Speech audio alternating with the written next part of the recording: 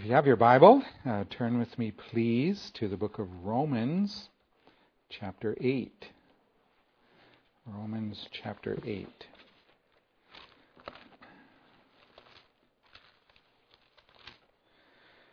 This chapter is surely one of the very precious portions of the Word of God that the Lord has given, not just for our instruction. It does do that, teaches us much and many valuable things, but it is also undoubtedly for our encouragement, that as we walk in the Spirit, a walk that is our privilege as children of God, as we look to the obligation that we have to God, to pursue that which He is intent on accomplishing in us. The opening words of, actually I guess it's verse 4, testifies that one of God's purposes in sending His Son is that the righteousness of the law might be fulfilled in us. Right? That's Christ-likeness. And so we have this obligation. And as we follow the Lord, as we step by step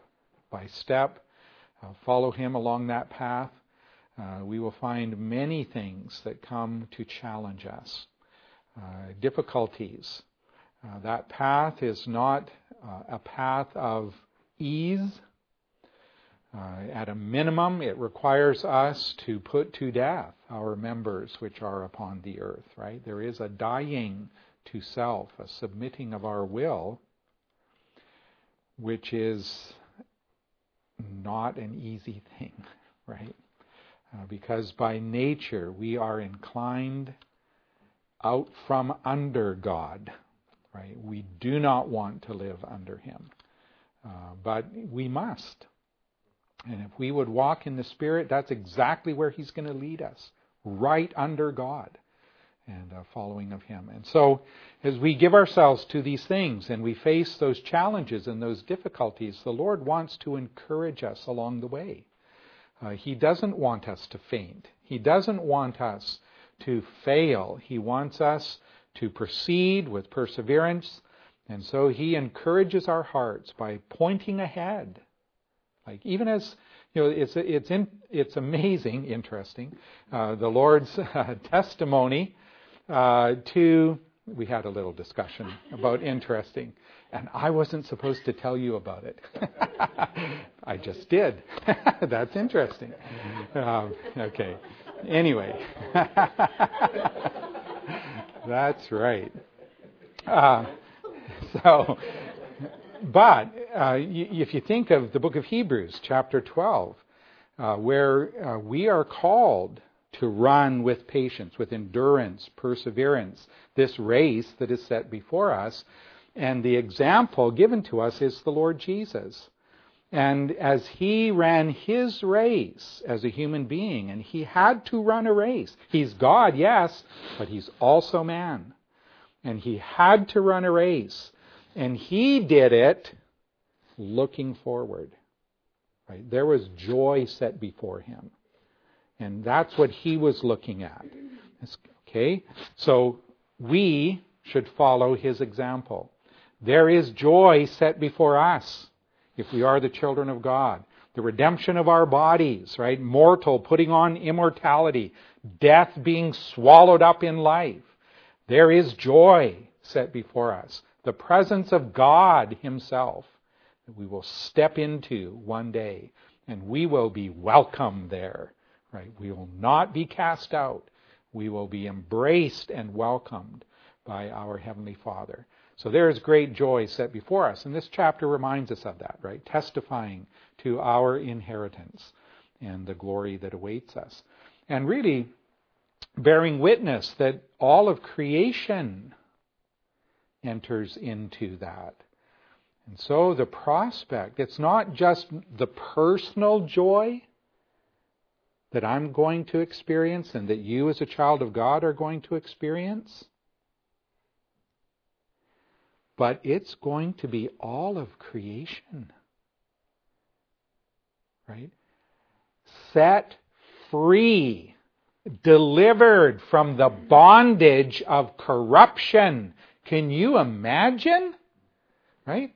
I mean, we have psalms that call, the hills to praise the Lord, and the streams and the rocks and creation to praise the Lord.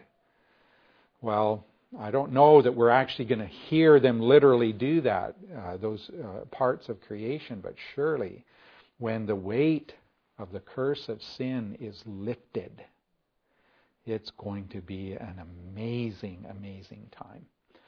So, that is part of what is set before us here, right? We're to consider that for our encouragement, right? That yes, we groan. We do groan. That word is in here. It's in here several times. We groan. But creation groans. And we do it all in hope for what's coming, right? So this is not the end.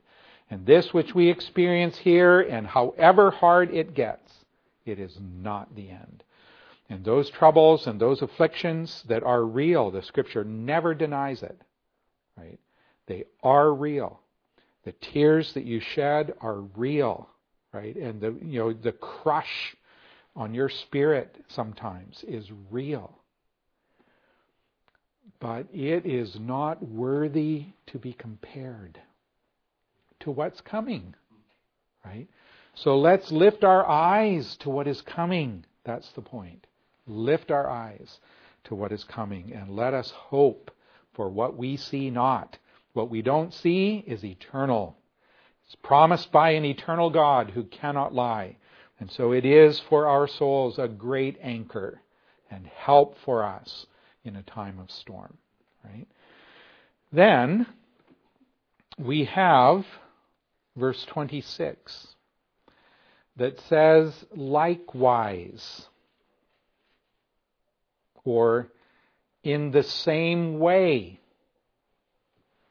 In the same way as what? Well, what we've just been talking about. In the same way that this hope of our inheritance should be a help for us. Is it not a help for us? Yes, it is a help for us. All right. In the same way, likewise, add this into the picture. The Spirit also helps our infirmities. The third person of the Godhead also steps into the picture. It's not just that you're walking in the Spirit. It's not just that He's there testifying that yes, you are indeed a child of God. Look at the evidence that you're a child of God, the fruit of the Spirit being produced in your life and so on. Right? That's all part of what He's doing. But there's more. And these verses that follow testify to the more help that He gives. All right, so let's focus on this. The Spirit intercedes is what we are told. That's the title for the message this morning. The Spirit intercedes. This is all in the context of our infirmities. You look at verse 26. The Spirit also helps our infirmities. Our weakness. This then, in the context of the chapter, is in the course of walking in the Spirit.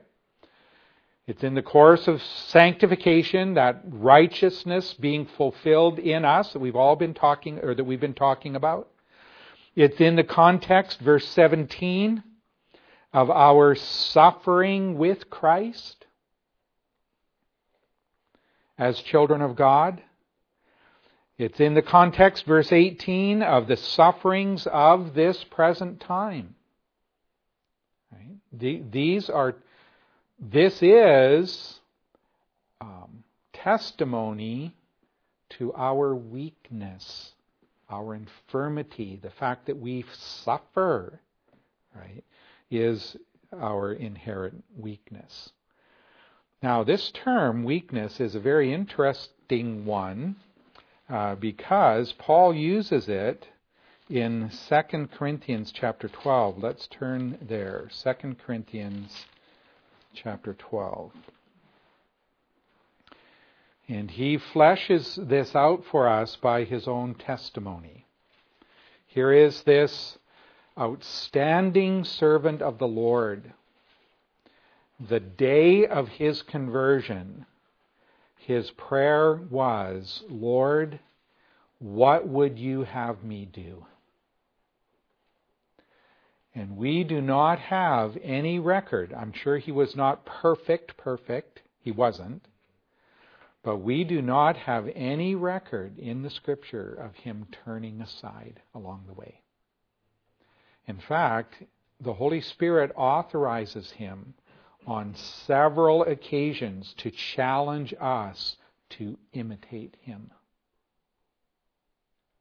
as he imitates Christ. Right? So he stands as an example for us to follow in following Christ. So what he speaks here by way of personal testimony is very useful for us in that end, right? If we are to be imitators of him, then he is going to share something of his own personal experience of weakness and how he responded in that weakness. And that is going to be an example for us of exactly what Romans 8 is calling us to recognize. All right? So this chapter, actually in chapter 11, he talks about, look at verse 30 of chapter 11, I will glory of the things which concern my infirmities, my weakness. And then he has some other things to say, but in chapter 12, verse 5, he now picks up on that again. Of such an one will I glory, yet of myself I will not glory, but in my infirmities. For though I would desire to glory, I shall not be a fool.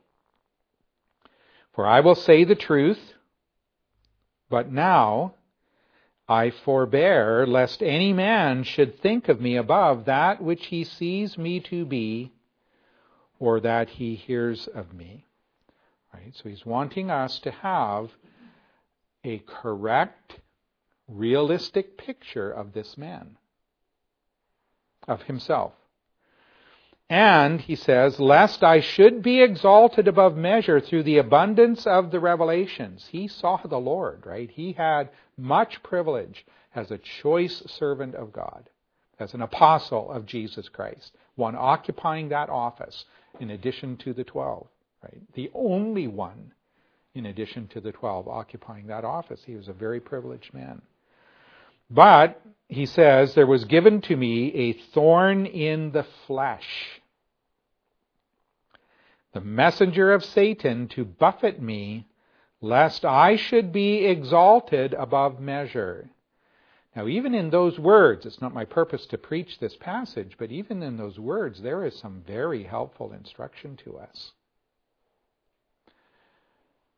One of the reasons, not the only reason, but one of the reasons that God allows trouble in our experience is to keep us low, to keep us humble, to keep us dependent upon him, to keep us from exalting ourselves. Folks, you don't want to exalt yourself, because the one that exalts himself, God will abase. You don't want that. Right? We want to humble ourselves before him that he might lift us up. Well, one of the tools that the Lord gives to us is our infirmities, our weakness. Right? You're not Superman. Sorry. You guys, you're not. You're just a man or a woman. You're just a finite creature. But you have a glorious God, and he will help you through those weaknesses, through those infirmities, if you will receive it, if you will follow him.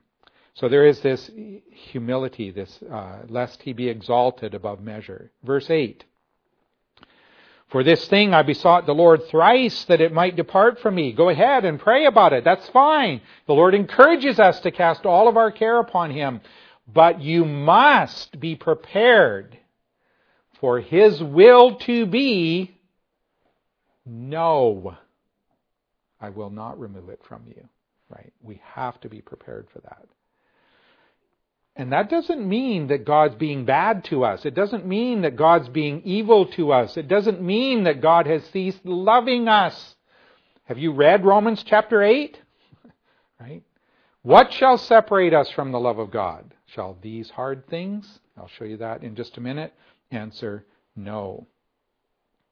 So God said unto me, verse 9, my grace is sufficient for you, for my strength is made perfect in weakness. That's the same word translated infirmity in verse 5 and also in Romans 8. Most gladly, therefore, will I rather glory in my infirmities. There's that same word. Why? That the power of Christ may rest upon me. Therefore, I take pleasure in infirmities. There's our word again. In reproaches, in necessities, in persecutions, in distresses for Christ's sake. For when I am weak, there's a related word, a verb form. When I am weak, then am I strong. And clearly it's not his own personal strength, it's the strength of the Lord, right? That he is recognizing in himself, right? And that is part of the ministry of God's Spirit. Okay? The Spirit also helps our infirmities, our weaknesses. Now in Paul's case, the explicit weakness that moves him to share this testimony is some physical malady, right? We don't know, we aren't told precisely what that was. A lot of speculation. We don't know. But it was some thorn in the flesh, some physical malady. So we rightly understand the term weakness or infirmity. The Spirit helps our weakness, our infirmity. We rightly understand that to include those physical maladies. But 2 Corinthians 12 makes it very clear that we ought not limit our understanding of the word to only those physical maladies. Because Paul continues, look in verse 10, I take pleasure in infirmities. But then right alongside that, he includes these things: reproaches, necessities, persecutions, distresses. Right? And clearly some of those are not necessarily physical in nature. Right? Reproaches or necessities could be some, physical in nature. And there is some physical element in these, but not exclusively. Right? Some of it could be the idea of tribulation or persecution, as it says explicitly. Now let's go back to Romans 8, and I want you to look past the passage that we're considering this morning down to verse 35. Who shall separate us from the love of Christ? Shall tribulation or distress or persecution, or famine, or nakedness, or peril, or sword? Okay, so there's a question being asked.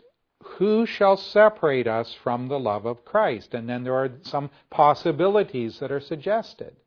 Shall these things in this list separate us from the love of Christ?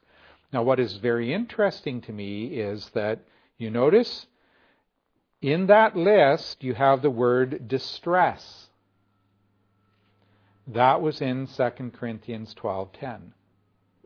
You have the word persecutions. That was in 2 Corinthians 12:10. Now, there's no direct overlap in the other words. However, 2 Corinthians 12:10 has the word necessities, And surely famine or nakedness could be included in necessities that fell upon him or whatever, right? Okay, my point is, these are the kinds of things that verse 26 is telling us the Spirit is here to help us in. That's my point, right? We're wanting to understand what is my weakness? What are my infirmities? Well, it's these kinds of things. It includes, just the physical maladies that befall us as people in corruptible bodies, in mortal bodies. Surely it includes that. But it also includes these other kinds of things, these hard experiences, particularly falling to those that are following Christ. Right? Because the world then hates us, and the world, persecutes and so on. All right? And so, verse 26 of Romans 8 is telling us that the context of the encouragement that is given to us here is our infirmities, our weakness. Now, this then, in the context of our infirmities, we are pointed to another source of help. So this is point number 2. Point number 1 is, in the context of our infirmities. Point number 2, another source of help. Okay, so likewise, in the same way, the Spirit also helps. Help in suffering, help in our weakness was given by the hope of our inheritance. Verse 17. The hope of our glorification. Verses 17, 18, 21 mention that. The hope of the redemption of our bodies. Verse 23 mentions that. All of that hope provides help for us in the context of our infirmities. But we have this other source of help. And what is very, very special for us is that this help particularly comes alongside, look at verse 26, the Spirit helps our infirmities. Why? For we know not what we should pray for as we ought. In other words, you can expect that there will be times and you don't even know what to pray for. I mean, do I pray for, that this would all go away? Do I pray, what do I pray for? Right? I mean, it is so too much that we're in a place where we don't even know how to pray or what we should pray for. Or, in a more finely stated way, what is the will of God? I mean, we are told that we ought to pray in accordance with the will of God, right? We are promised in 1 John chapter 5 this very, very rich promise. This is the confidence that we have in Him, 1 John 5:14, that if we ask anything according to His will, He hears us. And if we know that He hears us whatsoever we ask, we know that we have the petitions that we have desired of Him. But folks, there will be times you have no clue what the will of God is. So how are you supposed to pray? Okay. There is still something to encourage you, even in a time like that. And what should encourage you is the Holy Spirit's praying. He's praying for you. Right? Verse 26. The Spirit also helps our infirmities, for we know not what we should pray for as we ought, but the Spirit Himself. There's an emphatic statement here. The Spirit Himself makes intercession for us with groanings that cannot be uttered. All right, so even when we're in a situation where we are at a loss to even know how to pray, how to formulate our request to the Lord, especially in the context of wanting to do His will and wanting to follow Him, Lord, what do I even ask for? Right? Well, the Word of God here is encouraging us with this promise that the third person of the Godhead is praying for you. Now, I made note of some, a very interesting repetition here. Look at verse 26. Middle of the verse. The Spirit Himself makes intercession for us. Look at verse 27. Because He, the Spirit, makes intercession for the saints. So the us in verse 26 is the saints. It's the children of God. Okay? But notice verse 31. What shall we say then to these things? If God be for us. God is for you. Third person of the Godhead, the Holy Spirit, is interceding for you. He is for you. Look at verse 32. God delivered up His own Son for us all. Right? God the Father delivers up His own Son for us. He is for you. Verse 34. Who then is he that condemns? It is Christ that died, yea, rather that is risen again, who is even at the right hand of God, who also makes intercession for us. There's an emphasis here. Folks, God is for you. If you're a saint, if you're a child of God by faith in Jesus Christ, God is for you. He's on your side. Rather, since you're on His side, you're on the right side. He's for you. He is for you. He is not against you.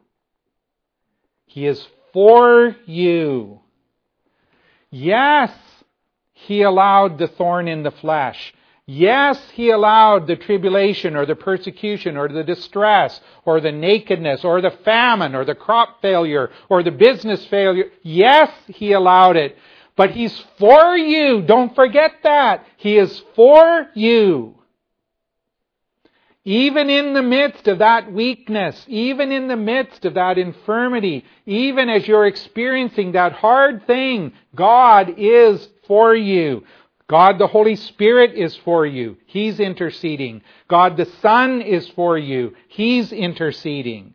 Right? God the Father is for you. He delivered up His own Son for you. Right? I mean, all three persons of the Godhead in this chapter are testified that they are for us. That ought to encourage you. Ought it not? Right? Shouldn't that encourage us?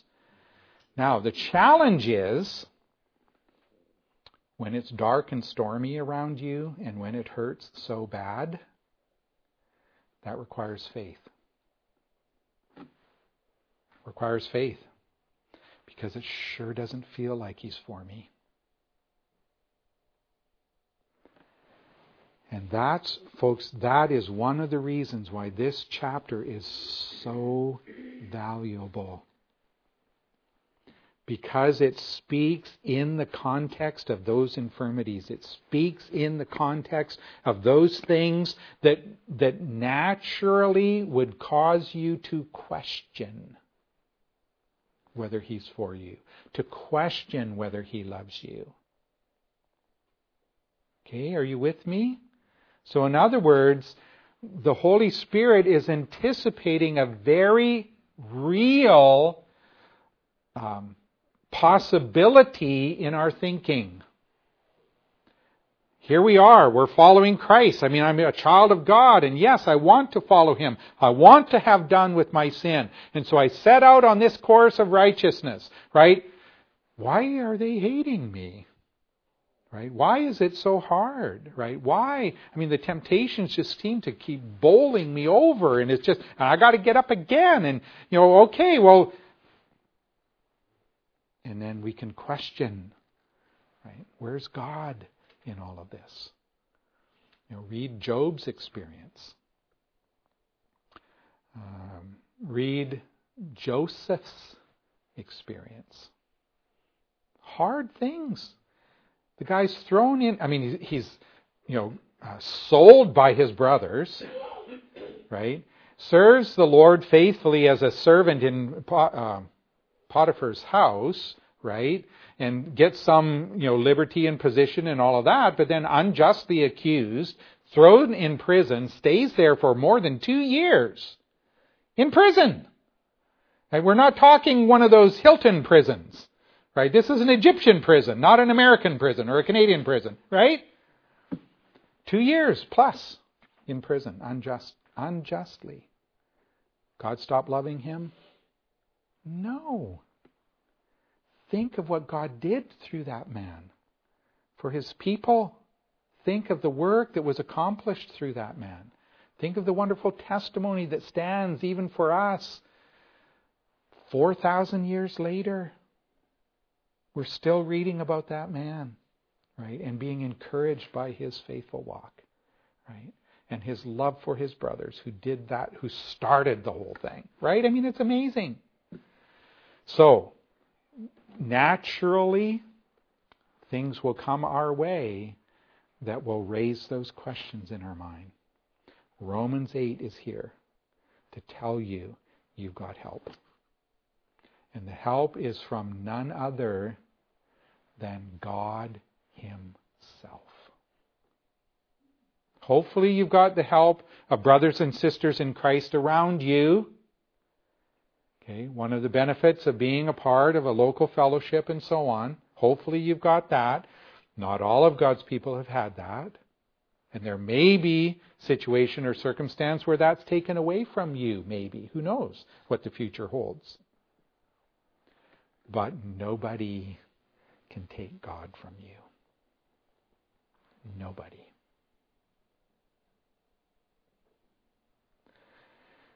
So, another source of help, even when we don't know what to pray.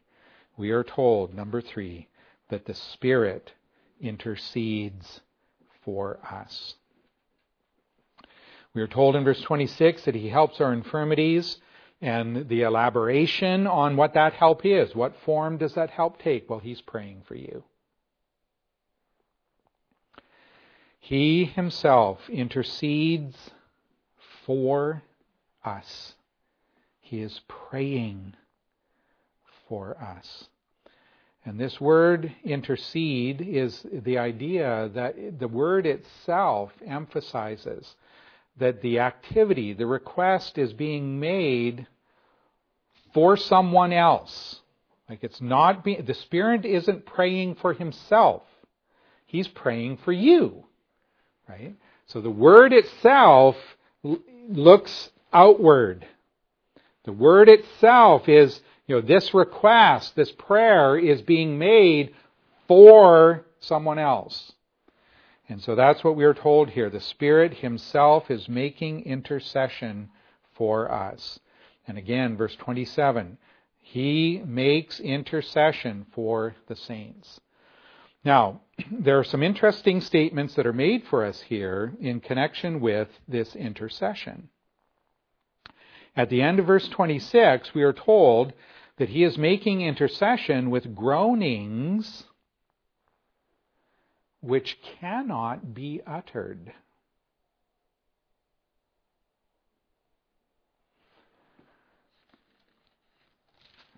Two aspects that we want to think about. First is the use of that term, groanings. We have seen this already in the chapter. So if you look back a little bit, we saw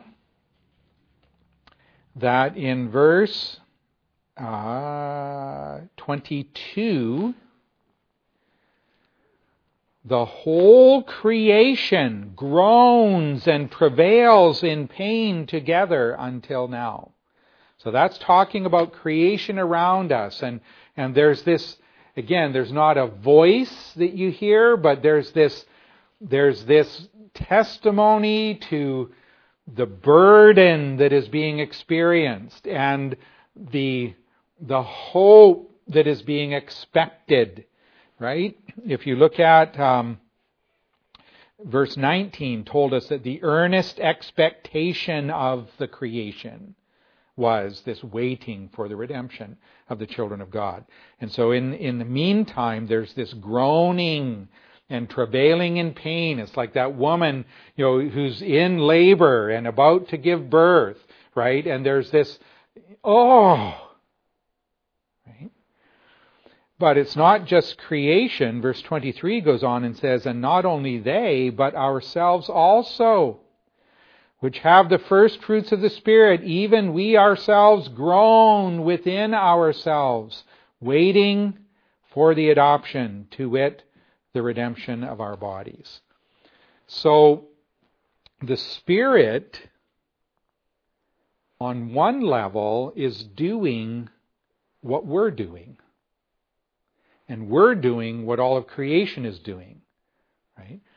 In other words, there is this awareness, this consciousness that this is not good, and it's a longing for release, for deliverance. It's a longing for the promised inheritance, etc.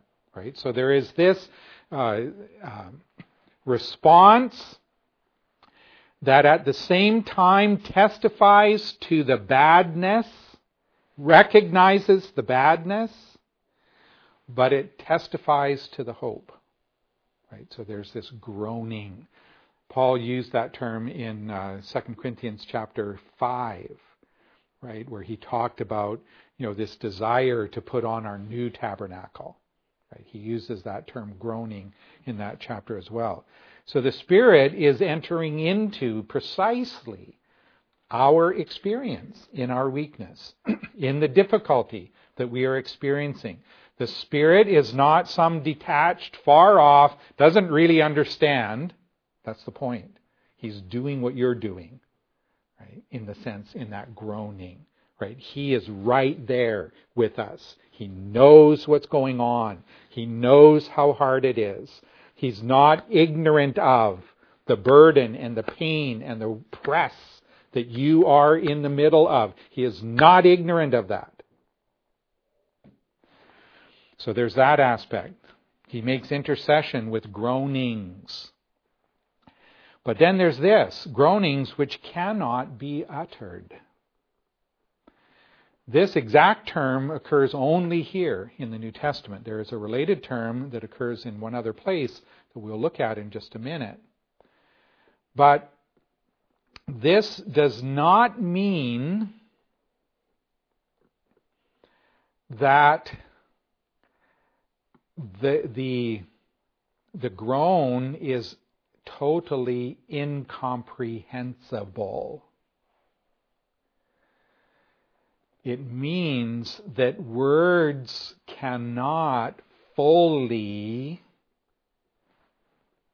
testify. Words are inadequate. They fall short, is the idea. It's not that it's totally incomprehensible, but it just goes beyond what speech, words are capable of doing. Let me show you that in the use of a similar term. 1 Peter chapter 1. In 1 Peter chapter 1 is also written to believers who are suffering. And in writing to believers that are suffering, he points us to our inheritance. Verse 4, incorruptible, undefiled, that fades not away, reserved in heaven for you, who are kept by the power of God through faith unto salvation, ready to be revealed in the last time, wherein we greatly rejoice. Though now, for a season, if need be, you are in heaviness through manifold temptations, that the trial of your faith, being much more precious than of gold that perishes, though it be tried with fire, might be found unto praise and honor and glory at the appearing of Jesus Christ, whom, having not seen, you love. In whom, though now you see him not, yet believing, you rejoice with joy unspeakable and full of glory. And that word translated unspeakable is related to our word in Romans 8. So as you look at what Peter is saying here are these people and they are suffering, right? They are, their faith is being tried, though it be tried with fire. I mean, this is not easy. It's hard. And yet they have this hope in Christ. And in Christ, they are rejoicing. Tell me about that joy. Well, it's just really hard to put in words. I mean, here I am. I'm in prison, and they've just beaten my back raw, and my feet are in stocks. And yet, I'm going to sing and praise the Lord. What, are you crazy? No, I'm joyful. I mean, my eyes are on Christ, right? And He gives me joy. Even in the midst of this suffering, He gives me joy. And it's like, Paul also talks about the peace of God that passes understanding. I mean, folks, words just fall short. They fall short. But it doesn't diminish the reality of the joy. I just can't put it into words. I'm sorry. You'd have to experience it, is the idea. But believing people for centuries, for millennia, have experienced it. This is not fairy tale. This is not make-believe. This is the most real kind of stuff that you can imagine, because the suffering and the weakness and the infirmity is beyond what you can imagine. And yet they are rejoicing with joy unspeakable and full of glory. So the Spirit is making intercession for us with groanings. Well, tell me about the... Words aren't sufficient. And really, if you think about it, think about the complexity of your situation. Think about the many variables, right? It could go this way, or it could go that way, or it could go another way, and then there are all these other people around me, and they're affected by what's going on in my life too. I mean, think about the variables. Folks, God is interested in all of those variables. Right? He is interested in all of those variables, and His intercession addresses all of those things. Right? He's not just focused on one aspect. He's taking into consideration all of it. And so these groanings are groanings that really go beyond what words can fully testify to, but we're not left with this sort of nebulous, undefined, that's weird, kind of a statement. Let's look what follows. We're back to Romans chapter 8. The Spirit intercedes for us with groanings which cannot be uttered. Of course, when He's interceding, to whom is He talking? He's talking to God the Father. Right? So God the Son is coming alongside you in your infirmity, and He's talking to God the Father about you and your situation. And He's groaning. He knows exactly what you're experiencing in that situation. Well, what is He asking for you? You don't know. And it's beyond what you can know, but it's not beyond what God knows.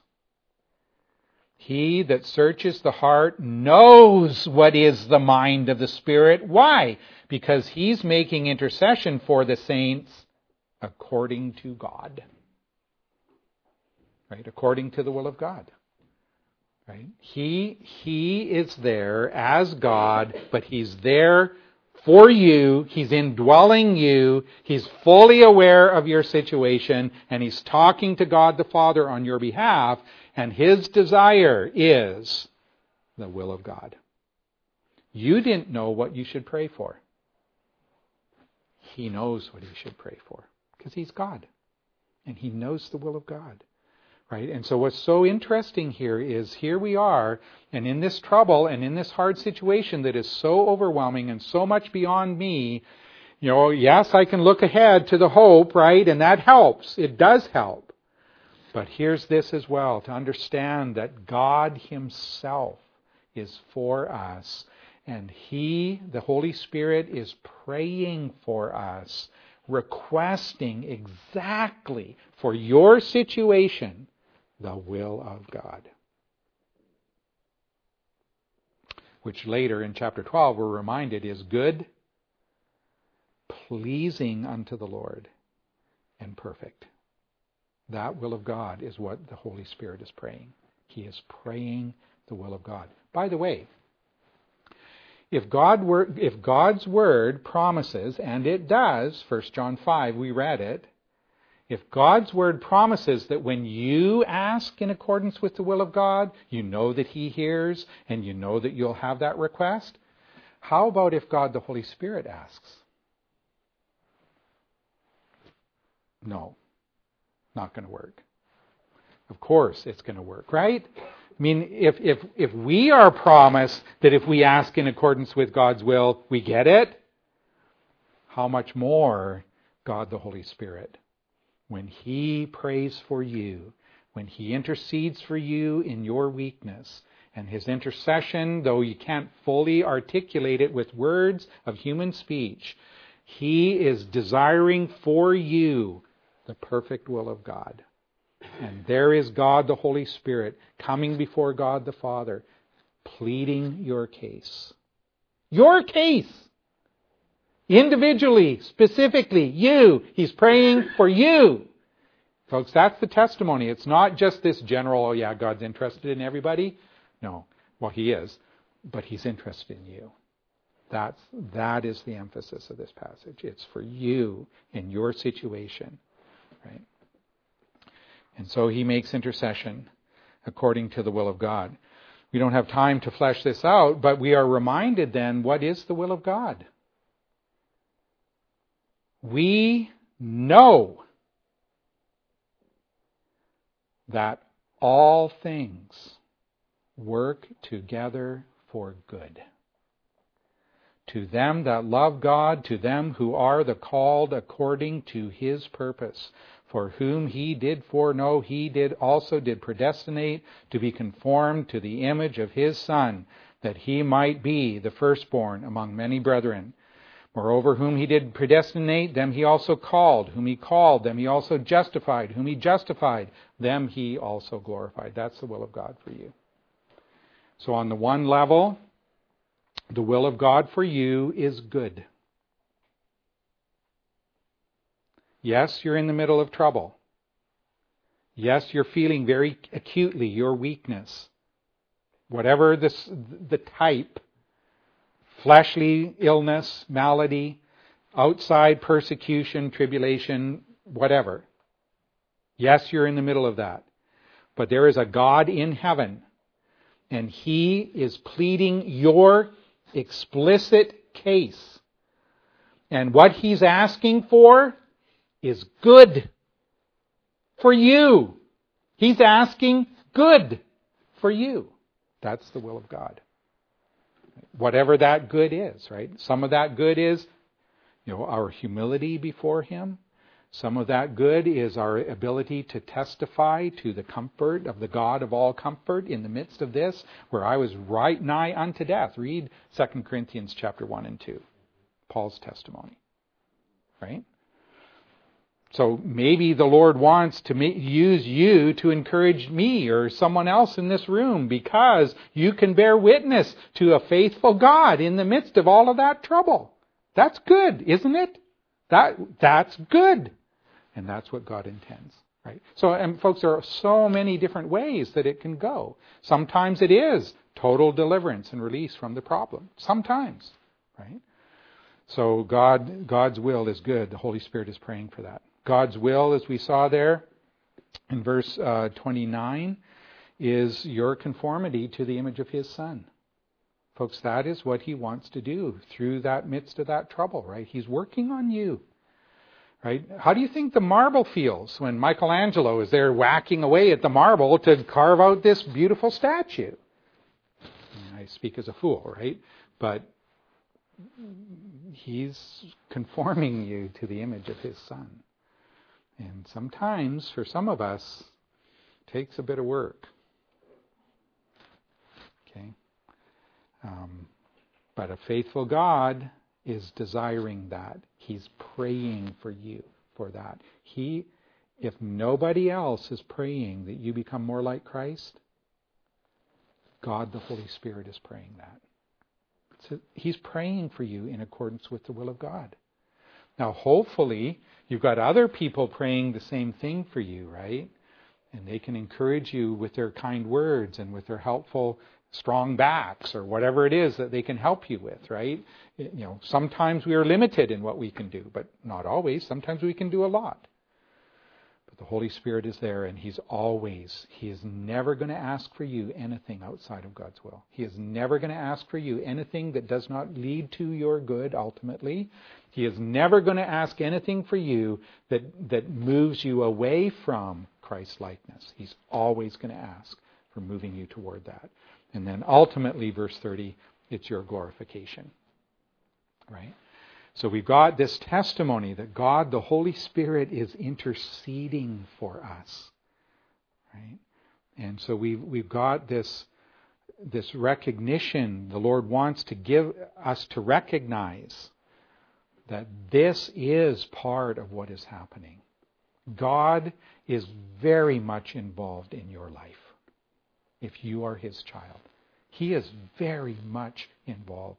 He's dwelling within you, right? That person of the Godhead who is living inside of you is the one who's praying for you, right? That ought to encourage your heart, because He's, again, we can't fully explain that, but if He's dwelling within us, He knows all that's going on. Right? He would know that without dwelling within us, but He's dwelling within us. Earlier in the chapter, that was argued. So here we have this, and I hope that the Lord would really, really use it for our encouragement. Folks, God is for you, and He is for you in the closest possible way. He is not far off and distant. He is right there with us. In the midst of our weakness, He is there.